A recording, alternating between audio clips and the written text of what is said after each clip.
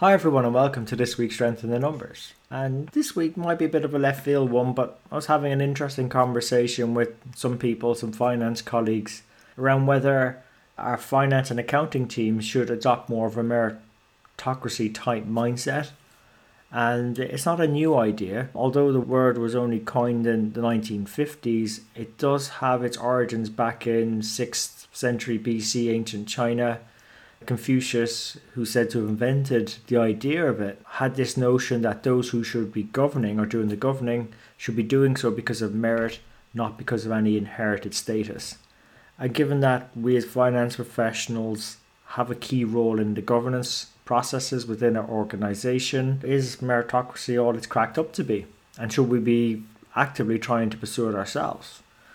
And why not? Meritocracy is a very much upheld social ideal. A lot of politicians, doesn't matter what their leanings are, tended to revere this idea that the rewards in life, whether it be money, happiness, power, jobs, getting to college, should be distributed according to skill and effort.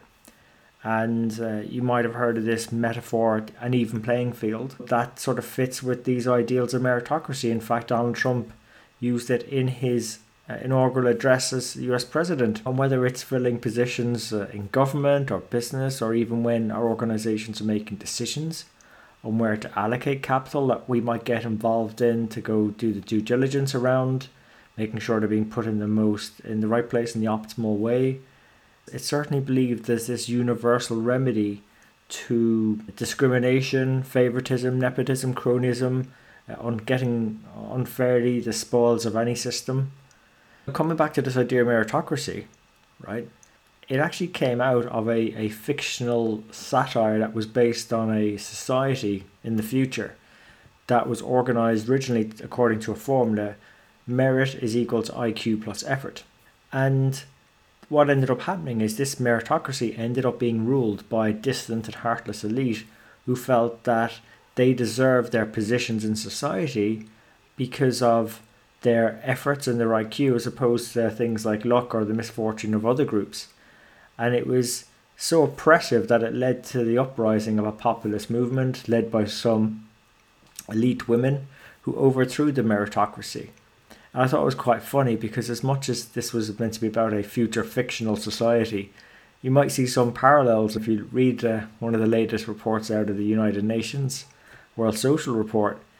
It's analysed growing inequality. Apparently 70% of the global population is suffering from growing inequality, and that unfortunately increases the risks of division and hampers further economic and social development across the world. And it's a bit unfortunate, particularly as I was saying on last week's show, that a lot more of our profession is likely to grow along with the populations of Southeast Asia and Africa. So let's think about finance teams now for a minute and go back to that. Should we be applying these meritocratic ideals in finance and accounting, given the importance of governing in the right way? And some of you might be thinking, well, okay, you can go and do that, Andrew, but then how would you define what the merit's meant to be, the outcomes? How do you find objective criteria by which to measure those? And you've already said it, but how do you account for luck or misfortune? There's been businesses within the last year that are very well known that all of a sudden, because of some events that were outside of their control, have done extremely well. And others that perhaps haven't done so well. And we've probably all been part of a finance team where we've suffered some sort of misfortune. Normally at the time you'd least prefer it, so it could be a quarter end close or something, where the key data aren't available or something's broken, or IT might have accidentally deleted a shared folder, and yes, that has happened. So you can't go close the books on time. And that's got a load of knock-on implications for the organisations we go and support. And again, how could we objectively assess the impact of that on the outcomes we were delivering? And during my conversations, I got to speak to a very high-performing finance colleague, a very talented person, and he was recounting a story of when he had his first experience in finance and joined an organisation which had its bonus pulled aside on the principles of meritocracy. And that meant that the top performers got 120% of the pool, relatively speaking, to their role, and then the bottom performers all got 80%. And what he found was when he joined the team, he obviously wanted to learn from the top performers. So he went to speak to them and they wouldn't give him an ounce of their time. And that was, he put down to the fact that they were too busy trying to invest in themselves, to care about other people, because if they put their efforts into other people, it'd be taking away from what they could deliver via their hard work and efforts themselves. And then, so trying to learn the systems and how things were done around there, he went to speak to the other cohort that didn't perhaps perform as at the higher levels, and he found that they didn't really want to speak to him because they were a bit demoralized, a bit disengaged, a bit upset that they were placed lower down in the pecking order. And I suppose that is probably one of the main drawbacks that research is showing up with meritocracies, is that it tends to lead to a bit more selfishness, a little bit more hoarding and disengagement.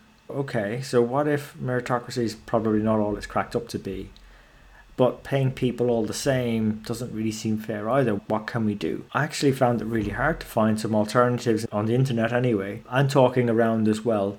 But there was one I did come across that I haven't tried out myself, but I probably am going to give it a shot anyway, at least see what the results are. And it goes back to a concept or philosophy developed by Tony, which placed the concept of the function at the heart of his vision, where the function serves as the moral standard to hold capitalism to account, as well as an organising principle around societies. And I was just thinking, if you were to apply something like that to finance, well, in finance, we're there to hold management to account on behalf of shareholders and the board. We're there to use it as a way maybe of organising decisions. So it might actually have some legs, perhaps, when we try it out. And also, to borrow more of a modern term for it, David Sibyl has actually coined it functiocracy. And the formula behind it is social need plus democracy is equal to function. And I'm thinking, well, in our world, that social need could be defined as something like improved collaboration, winning together, timely, accurate reporting. But whatever it's defined as, I've only got ideas. It needs to be elected as the functions that we're meant to perform. So it needs to be, people need to come together and agree. That is how it's measured. And there's a big assumption you can get people to agree, or probably might need some sort of voting system or prioritization system we'll need to come up with. And then in the case of the individuals, they're then rewarded based on their contribution towards helping the team flourish, towards its function. And I believe then to do that, we'd have to look at some indirect observations, get some proxy metrics, and so on. It'll just be interesting to see how it goes. And I'm not aware of too many other people who've been on that journey. I'm aware of the great guest mentors we've had on Strength in the Numbers who shared some ideas that have worked, some that haven't worked, what they learned from them, things to avoid. I think that's very useful information to share. So I definitely commit to sharing how it goes. But again, I'm curious to understand from you. Have you tried something like this? Has it worked for you? What did you learn? And would you be willing to share it with others as well to save the rest of us some pains along our journeys on this one? But anyhow, what will be. And yeah, as always, hope you enjoyed this week's episode. If you did, please remember to share it with your friends and colleagues. And you can subscribe on all the major platforms: iTunes, Stitcher, SoundCloud, YouTube and Spotify. And as always, we really appreciate you investing your time with us today. So until next time, take care of yourselves and let's keep on building our strength in the numbers.